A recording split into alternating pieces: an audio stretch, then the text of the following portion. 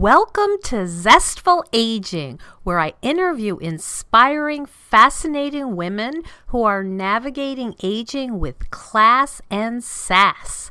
I'm your host, Nicole Christina. Hey everyone, I am so grateful for all of the downloads, and I'd love a rating on iTunes and a comment. And please subscribe. It helps the show's rating so other people can find it and learn how to age well. And if you are loving the podcast, why not check out the companion online course, Zestful Aging, Simple and Sustainable Habits for Health and Longevity. You can access it through my website, NicoleChristina.com/Zestful Aging. It's based on the Harvard study of adult development, and I'm really proud of how it's turned out. Well, I've got my coffee in my hand and my trusty dog Sparky beside me, so let's begin. Today we have Dr. Lisa Nelson, who's the Director of Medical Education at Kripalu Center for Yoga and Health in Stockbridge, Massachusetts. And Kripalu is the largest yoga training facility in North America and, dare I say, the most beautiful. She is co-author of Yoga and Diabetes, which was published by the American Diabetes Association. And she works with numerous community groups throughout the Northeast to increase awareness about the treatment and prevention of chronic disease through changes in exercise and nutrition. Dr. Nelson has presented her work at the U.S. Capitol and the Library of Congress. And today we're going to focus on a subject that Dr. Nelson is an expert in, and I know a lot of my listeners have questions about, and that is bone health as we age. Welcome, Lisa.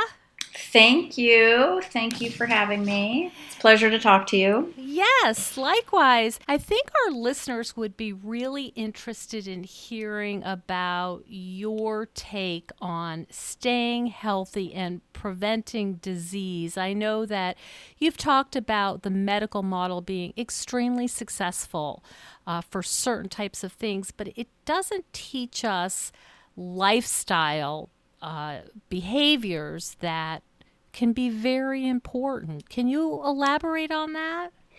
Sure. One of the things that I do at Kripalu is I teach programs for clinicians, for nurses and doctors, and other health professionals. And one of the things that I like to remind those of us who are Western trained is that the whole really the framework of Western medicine is around what we call the acute disease model, or even the infectious disease model.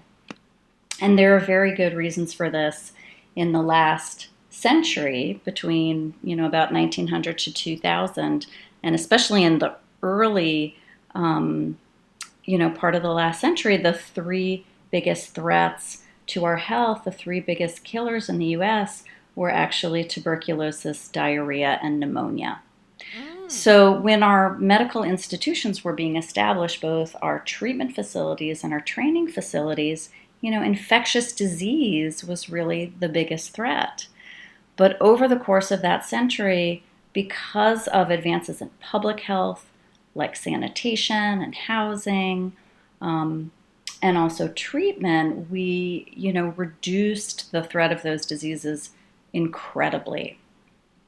Just an incredible reduction, so that now in this century, the biggest causes of death are heart disease, cancer, and lung disease. So it's an enormous shift from kind of acute diseases that can strike all of a sudden to these chronic diseases that develop really over a lifetime. Over many years. And so our institutions, it really made sense that there's this focus on acute processes, but now times have changed, and the threat from what the World Health Organization calls NCDs, or non-communicable disease, or basically non-infectious disease, that's really what we're all struggling with. So some people are sometimes surprised and dismayed to learn that nutrition education is not even a required part of the medical school curriculum. It's actually elective, and many medical schools include it, but not all. And so it's just not a big part of our training, and therefore a lot of clinicians don't feel comfortable. And so we just don't even bring it in the room. We'll kind of throw diet and exercise out there with little finger quotes around it and not get super specific with people, who usually want to know, well, what does that mean? What do you mean diet and exercise? How and what and how much? And so one of the things I've really tried to do is actually stay within the canon of Western medicine and use what we call evidence-based medicine to look at what is the science, what have we learned about the healthiest ways to eat and the role of exercise, not just in preventing, but also slowing the progression of diseases that might already be present. So it's kind of a hopeful message, that we can keep things away from us, but also even if we're diagnosed with, say, type 2 diabetes or high cholesterol or high blood pressure, there are often things that we can do that can definitely improve our health, sometimes can even reverse the condition, but definitely improve our odds of doing well in the future. So that's my main point. When you were in medical school, what were you aware of this sort of deficit of nutrition education, or were you kind of going along with the curriculum and then later discovered that you wanted to integrate more lifestyle changes? I think that's a great question. I think a little bit of both. I entered medical school a little bit later. I had already been out in the world and working. I studied political economy, so I had maybe a slightly different framework for how I saw the world. But, when you're in medical school, you're just working really hard to stay up on everything they throw at you. So I was really, sticking with the plan and trying to learn it. And everything's fascinating and it's at a really high pace. And the way that my medical school taught nutrition was a very Western kind of reductionist approach, which was by the vitamins. Vitamin B12 does this. If you don't have enough, we call it this. In excess, it looks like this. And, so B12 and B6 and, vitamin K. And really, it was only 2 weeks and it was, nutrient focused. But there was very little that was integrated. And of course, that's not really how most people think about their foods. And I also don't think it's actually a very accurate way of thinking about food. Foods, there's a complex and beautiful biochemistry there, especially when we're talking about whole foods, where all the different phytochemicals and nutrients work often together. And so this plucking out of, one nutrient to talk about what it does is not the full story. And this is, I would say, really evident in our discussion around bone health too, where the focus was placed, and still is often, on calcium. And we don't hear a lot about magnesium or vitamin K or whole foods or all the other factors that may also contribute to our bone health. And I think you would probably agree with me. People are really trying to do the best they can, but we're so barraged with conflicting information. Even those of us who are, somewhat in the field and pay a lot of attention to this kind of thing with, it's just so hard to keep up with fats are good, fats are bad, grains are good, grains are bad, intermittent fasting, yay, no, you should eat every 2 hours. And, most people don't have the time to try to go back and look at the scientific papers and literature. And I find that, my clients are just perplexed at what should I even do? And it's maddening. Yes, no, I wholeheartedly agree. And studies often, depending on how the study's done, it may have a particular bias or the patient population. So even though I'm a fan of studies and evidence-based practice, I think we also have to hold it a little bit lightly sometimes, and not get super stressed out around these. Kind of do this, don't do that, and try to pull the lens back and say, well, what do we know about human physiology? What really makes sense? I have to say I'm a huge fan of Michael Pollan's work. And I think for people who are interested, his book, In Defense of Food, is just a great, funny and well researched. Oh, yeah. And his famous rules about eat real food, not too much, mostly plants, really is evidence based, and we don't have to quibble too much. I also like to say, there's no good, there's no bad. It's about discernment and moderation, and our own preferences, and also our uniqueness, what feels good to us. So I like to dispel some of those myths, and in particular a lot of the anxiety, because if you eat real food that looks the way it did when it came out of the ground, or came from the animal, and half the plate is vegetables, which I think more and more people are becoming familiar with, that kind of healthy plate model, that you're covered. You're really you're covered. Throw some olive oil in there. It's good. And if you have an Oreo, you don't need to put yourself in a seclusionary state. Absolutely, absolutely. People are sometimes, I talk a lot about sugar sometimes, and people will be shocked to hear that I have even a little added sugar every day.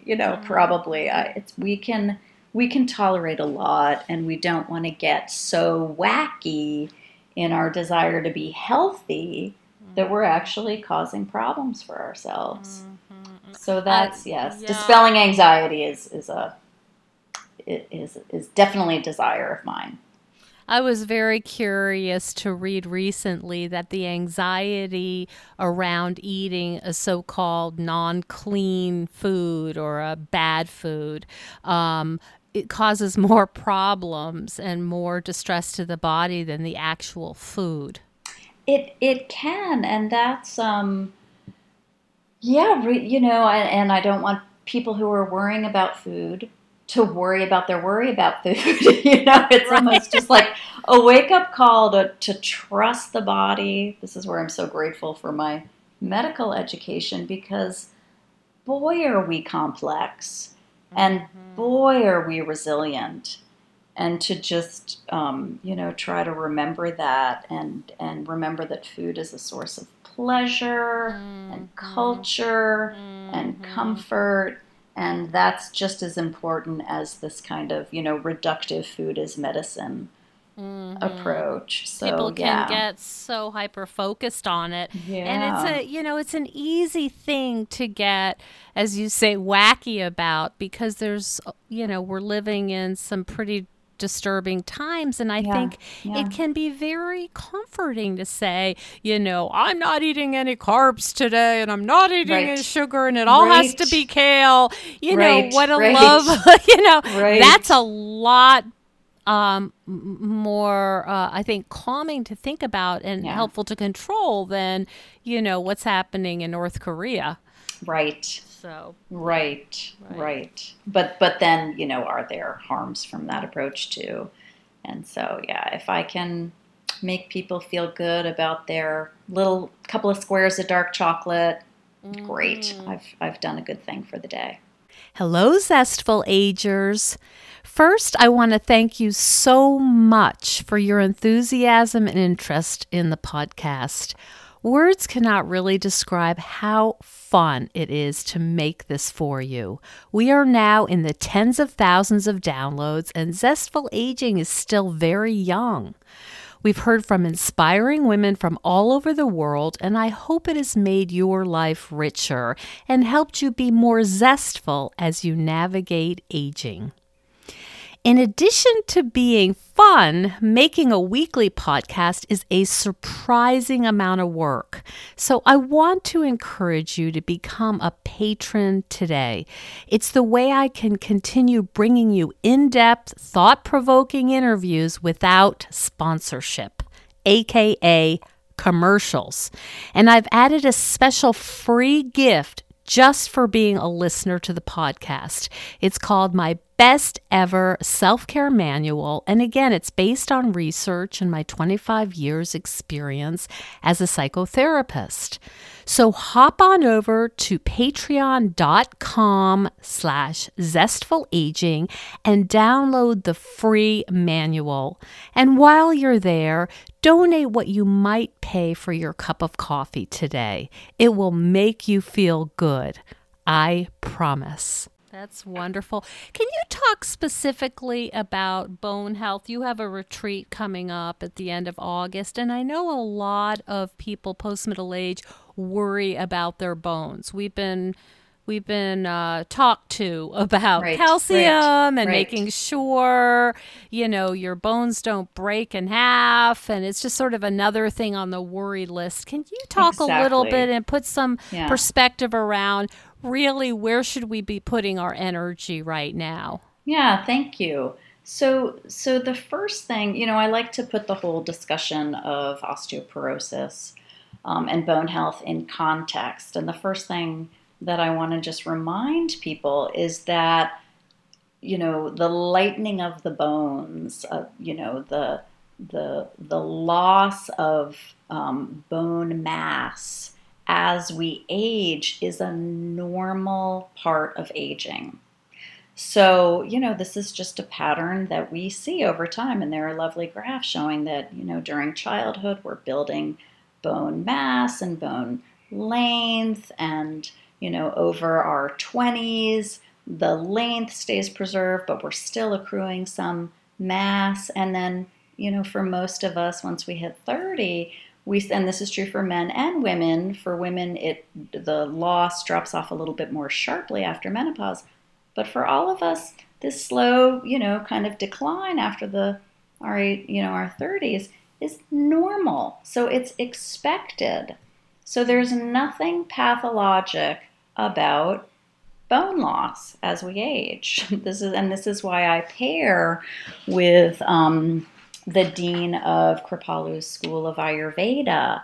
Ayurveda, if people aren't familiar with it, is we like to call it the sister science of yoga. It's the traditional medicine of India, and it's very lifestyle based, very preventive, very lovely, often intuitive and poetic way of thinking about not just what we eat, but kind of how we move through our day, how we think, very intertwined with yogic principles. And for thousands of years, they've had a framework for this lightening as we get older. And so they haven't worried about it the way we kind of panic about this loss of bone. They just see it, well, this just makes sense. It's just part of aging. We get lighter. And so just remembering that, I think, can be helpful. And the other thing that I, want to help people with is just remembering what the problem really is and where our focus on and where we even started to even talk and define osteoporosis came out of the observation around hip fractures in particular, and noting an association between hip fractures in the elderly and risk of mortality. That this was really something to be concerned about. That when people who were kind of frail and elderly broke their hip, that was actually a pretty serious condition, and the risk of dying within the next 6 months seemed to go up. And so the focus was really about that finding. And so, kind of what is this about, and how can we prevent hip fractures in particular? I see. So do you think that there was a way in which we got a little off course here, that it was about hip fractures and perhaps hospitalization and perhaps infection and perhaps sort of a cascade of other problems. And then we got really focused on osteoporosis. Yeah, I think one of the things that happened is, we kind by looking into, well, why has this happened? Why are some women fracturing? And then a tool was developed to try to figure out why that might be, and that's where the bone scan came out of. And one of the other things that I like to, just kind of remind people is that bone density is just a proxy measurement for bone mass. It doesn't measure the strength or resilience of bones, right?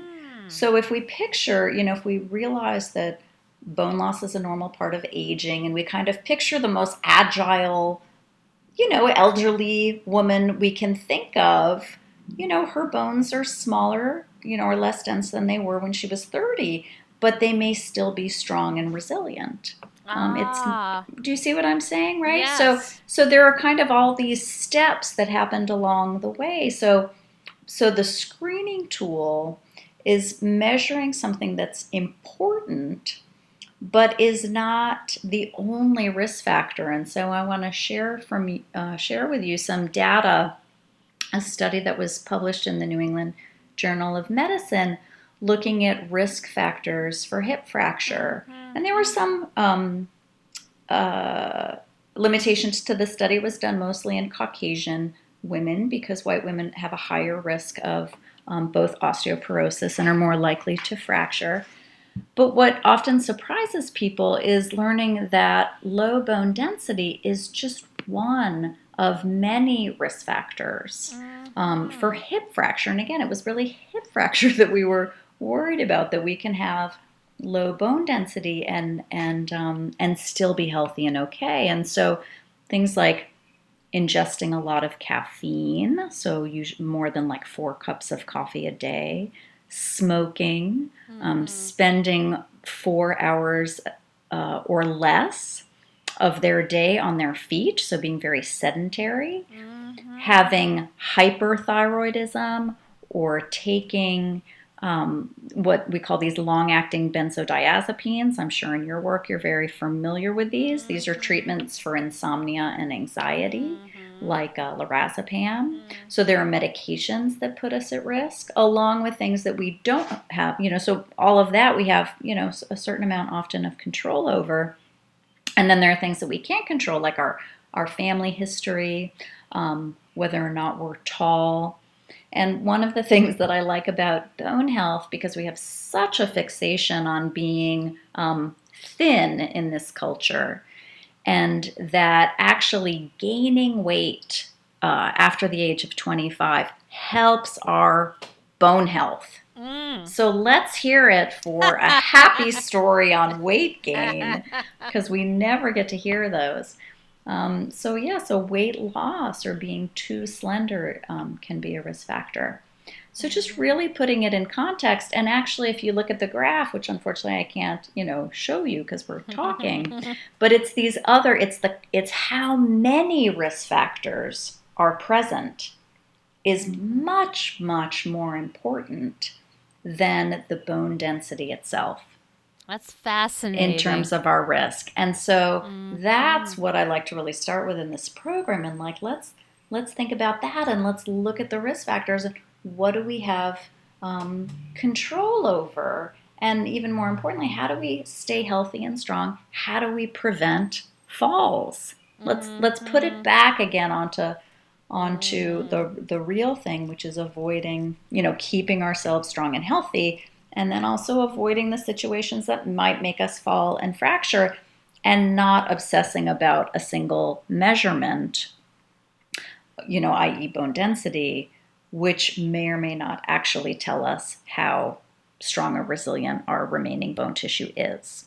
So does that make sense? It makes a lot of sense, and it makes me wonder about all the advertisements we see, and even celebrity endorsements for like Fosamax and all of these things. And it makes me wonder if this kind of became a thing because, not to sound too cynical, but pharmacology might Right. say, hey, we have a Right. pill for that. Right, right, Okay. exactly. Okay. Exactly. Okay. Now, can you talk a little bit about we looked at risk factors. Talk a little bit about what we can do to in terms of prevention. I know that, especially as a person who works at Kripalu, you know a lot about nutrition and exercise. Can you sort of weave those together? What are the general recommendations you can make for us?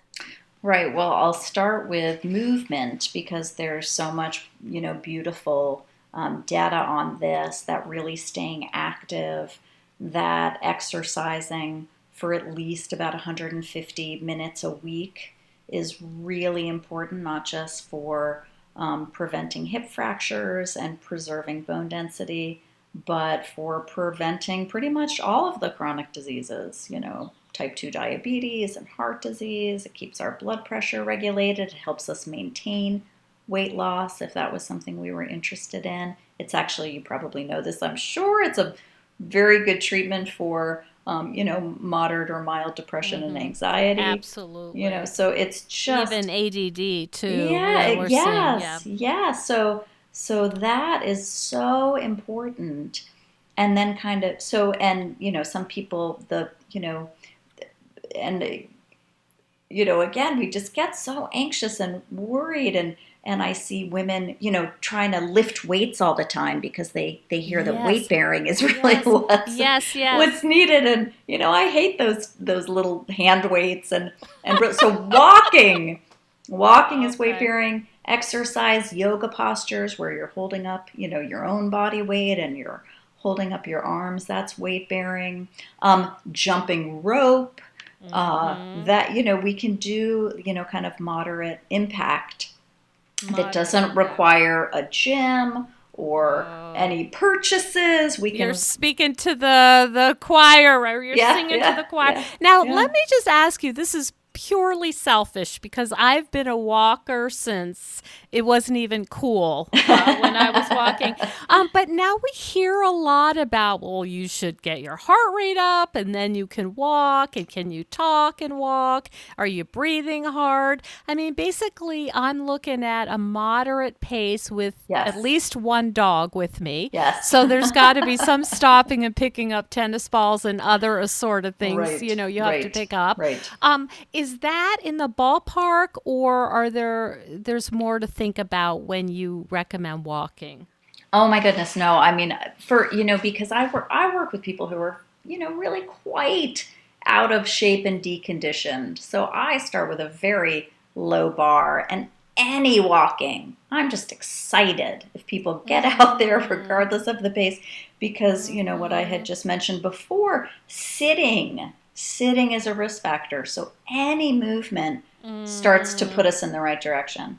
And then most of the data is really around this magic number of like 150 to 180 minutes of moderate to vigorous. Mm-hmm. So, we're like you just said, like, we can keep up a conversation. We might take a breath or two in the middle of speaking. That is enough. If some people are fitness nuts and they want to get into high intensity interval training, and there's some data on Mm-hmm. that, and I say, God bless them. But, just the 150 minutes of walking, there's so much beautiful data behind it. That is sufficient. And, I Yes. love to ask people, what's the best kind of exercise? And of course, the answer is the one that you like to do, Oh, yes. right? Because Oh. then it's a habit Oh. and we actually do it. So yes, it sounds like you're doing great. Yeah, well, I have my own. I interviewed Florence Williams, who wrote this beautiful book about. It's called Nature Fix, and I Mm-hmm, recommended it mm-hmm, to mm-hmm, one of mm-hmm. your colleagues. Yes, And the health of getting outside, forgetting about if you're walking or sitting on a bench, is yes, yes, so profound yes. that that's worth the price of admission right Yeah, there. So I'm a big absolutely. fan of outside, fresh air, Yes. sunshine, Yes. and dog walks. Right, and you had mentioned the ADHD study. I have a talk on the science of forest therapy or being outside. So I am with you 100%. And another piece of this for bone health is sunshine. Is getting out in the sun. There's some data on taking vitamin D as a supplement, but the best studies really show sunlight exposure as being protective. So I tell my folks 15 minutes on the face and arms most days. In New England, that for those of us who live here, that's between May and September, and that's without sunscreen. Okay. The sunscreen really keeps the body from making use of the sunlight and creating our own vitamin D. And so for people who burn, they're going to want those early morning hours before 10 or the afternoon hours after 4 so that they don't get sunburns. But we really need that time in the sun without sunscreen. Not a ton of hours, just 15 minutes most days. And we should be able to create the vitamin D that we need. And there's good studies out of Scandinavia, probably not surprisingly, because sunlight is a limited resource there, about the importance of getting out. And for those of us who live above Atlanta, Georgia, we probably want to take some vitamin D during the winter when we can't make as much. So, 2,000 a day, or I encourage people to actually find out what their levels are in November so that they can make sure they're getting their levels up above 30. Okay, that's really helpful. So, what I love about this, Lisa, is all of this makes so much sense. And it's just like going back to the basics of, healthy nutrition, treating your body the way it was meant, because bodies, of course, are made to move. Right. And, there's a simplicity about it, and it's just a sensibility that I think is so refreshing. I mean, I always tell the story of, getting the fancy blender, and I'm blending raw kale and coconut oil and all this stuff. And I went to my doctor, and, she knows me. She knows what I do. She just laughed at me, and she said, "You are not supposed to be eating 15 vegetables that are ground. No wonder you have a stomach ache, But, just this real sort of this very, very basic idea of this is what we need to stay healthy, prevent disease, and even if you do get disease, this would be a very beneficial plan. Yeah, and it'll help the things that we recommend, the mostly plants diet. If if you like a little bit of meat as a garnish, fine. I don't think we have to go again crazy on vegetarian versus vegan. And taking the time to really enjoy it, and moving and being connected to one another. And we're going to help our bones, but again, we're going to all of the worrisome diseases of aging. We're going to improve our risk of, like lower our risk for dementia, and certain cancers and diabetes. So it's just a good thing to do. And like you said, it's common sense. So we don't have to be specific for bone health. We can follow the recommendations of the American Heart Association, and that's going to keep our bones healthy too. The one thing that is a little bit, I do love to, sometimes talk about coffee and alcohol and chocolate, because people are so interested in those. And I'm a big coffee drinker. So I have to be honest that bone health is one of the areas where it does seem that we have to be a little bit more moderate than maybe we want to. Okay. With things like diabetes, the studies show you can have 5 cups a day and you're just going to keep reducing your risk. But with bones, it looks like 1 cup of coffee a day, maybe 4 cups of tea, because that has less caffeine in it. So certain things we have to tweak a little bit, but the basic recommendations stay the same across all the diseases we're trying to avoid. And I'm going to say the most obvious thing, and I can only imagine you might be rolling your eyes, but no soda. No diet soda. Yeah. No, okay. Yeah. No, and thank you for saying that. I mean, it's not, I don't drink it and I haven't for years, so I actually forget sometimes that people need to hear that. Yeah, especially the sugar sweetened, really any sugar sweetened beverage. And it's kind of good that you brought up smoothies because, I think we've gotten the message around soda, but they sell these in, concentrated fruit juice is not great for our bodies either. These fiberless concoctions. So I really caution people against, the lemonades, the fruit juices, the bottled smoothies, the bottled fruit juices, and just water. Learn to love water. It's good stuff. I remember being in line at Kripalu for coffee in the morning and celebrating the fact that I don't know what it's like. I haven't been there in a few years, but I actually met a woman that became a friend of mine as we were standing in line at the coffee counter saying, thank goodness that they now have coffee and you can buy it. I know back in the old days, it wasn't even offered.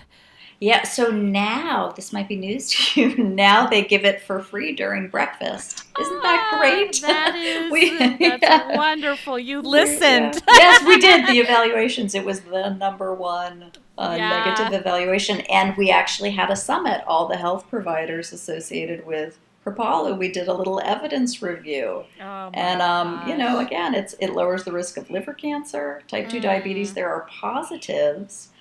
Certainly for some people, this is where it gets individual. People may find it makes them more anxious or stomach ache, so Sure. This is where it has to be because we love it, I would never tell anyone to drink coffee as a health beverage, but I also think that if we love it, we can enjoy that delicious 1 cup a day. Could you talk just for a moment about your retreat, what it's called and when it will be held? Sure. So it's going to be August 26th to the 28th. I think it's a Sunday to a Tuesday, and we call it Resilient Bone Health.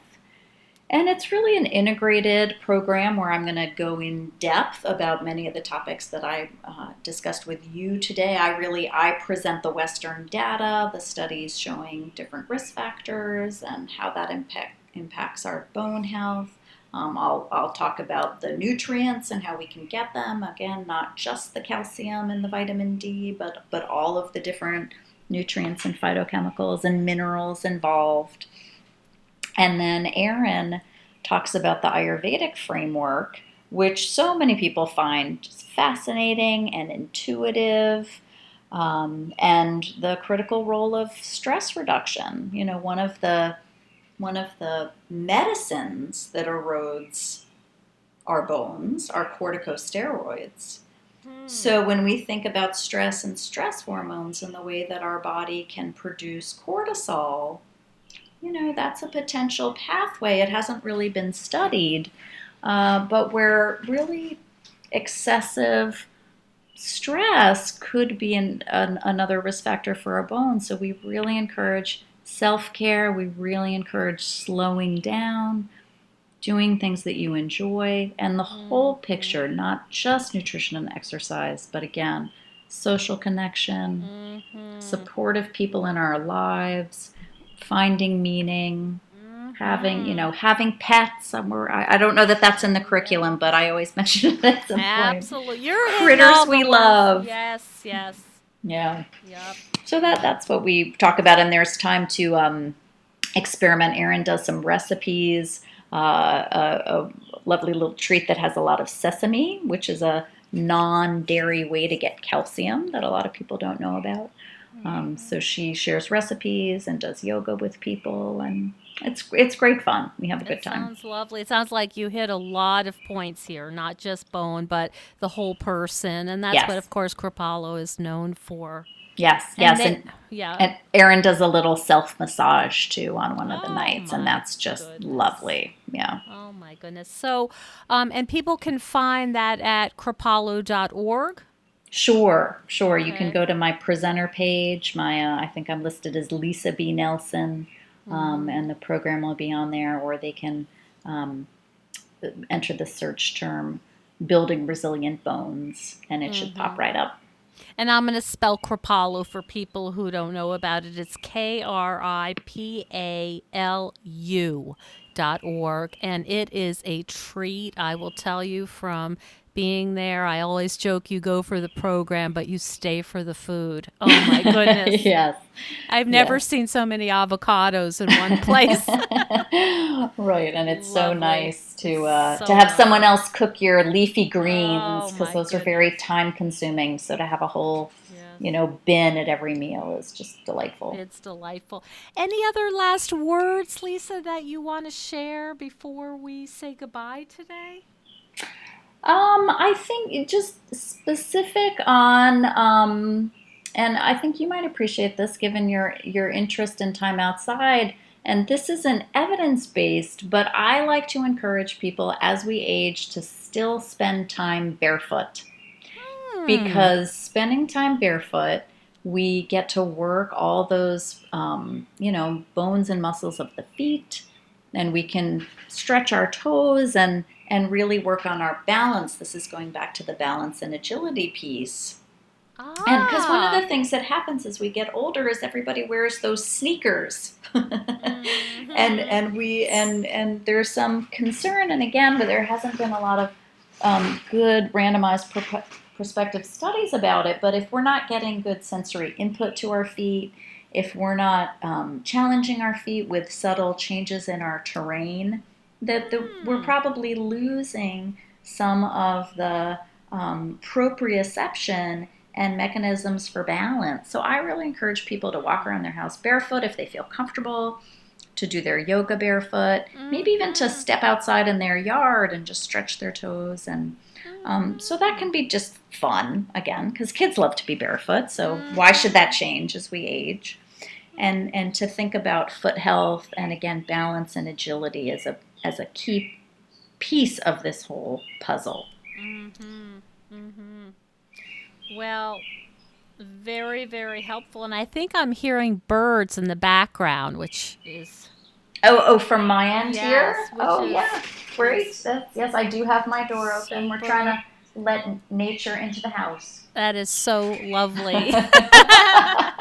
It's like a another cue. Yeah, another piece of health yeah, is listening to the yeah, birds. absolutely, Yes, well, absolutely. I so appreciate you taking the time today and giving us a lot of concrete ways to help our general health and then within that our bone health, but not to get too over focused and frightened, but sort of taking a much broader view of how can I help myself stay healthy and prevent disease. Yes, well, thank you so much. I really appreciated this. It was fun to talk with you. Good. Good luck on your retreat. Thanks. Take care. Thank you so much for joining us on Zestful Aging. I love to hear from my listeners, so send me an email at NicoleChristina.com and tell me what you'd like to hear more about. I would also greatly appreciate if you could hop on iTunes and rate the show. Ratings help other people find the podcast so I can share all these good, juicy interviews with others. I would also invite you to become a patron of the Zestful Aging podcast. Hop on over to patreon.com/Zestful Aging and consider making a small donation. You will be eligible for insider-only goodies and behind-the-scenes information, and it'll help you feel good knowing that you're contributing to the Zestful Aging podcast. I'll look forward to sharing more juicy interviews next week on Zestful Aging.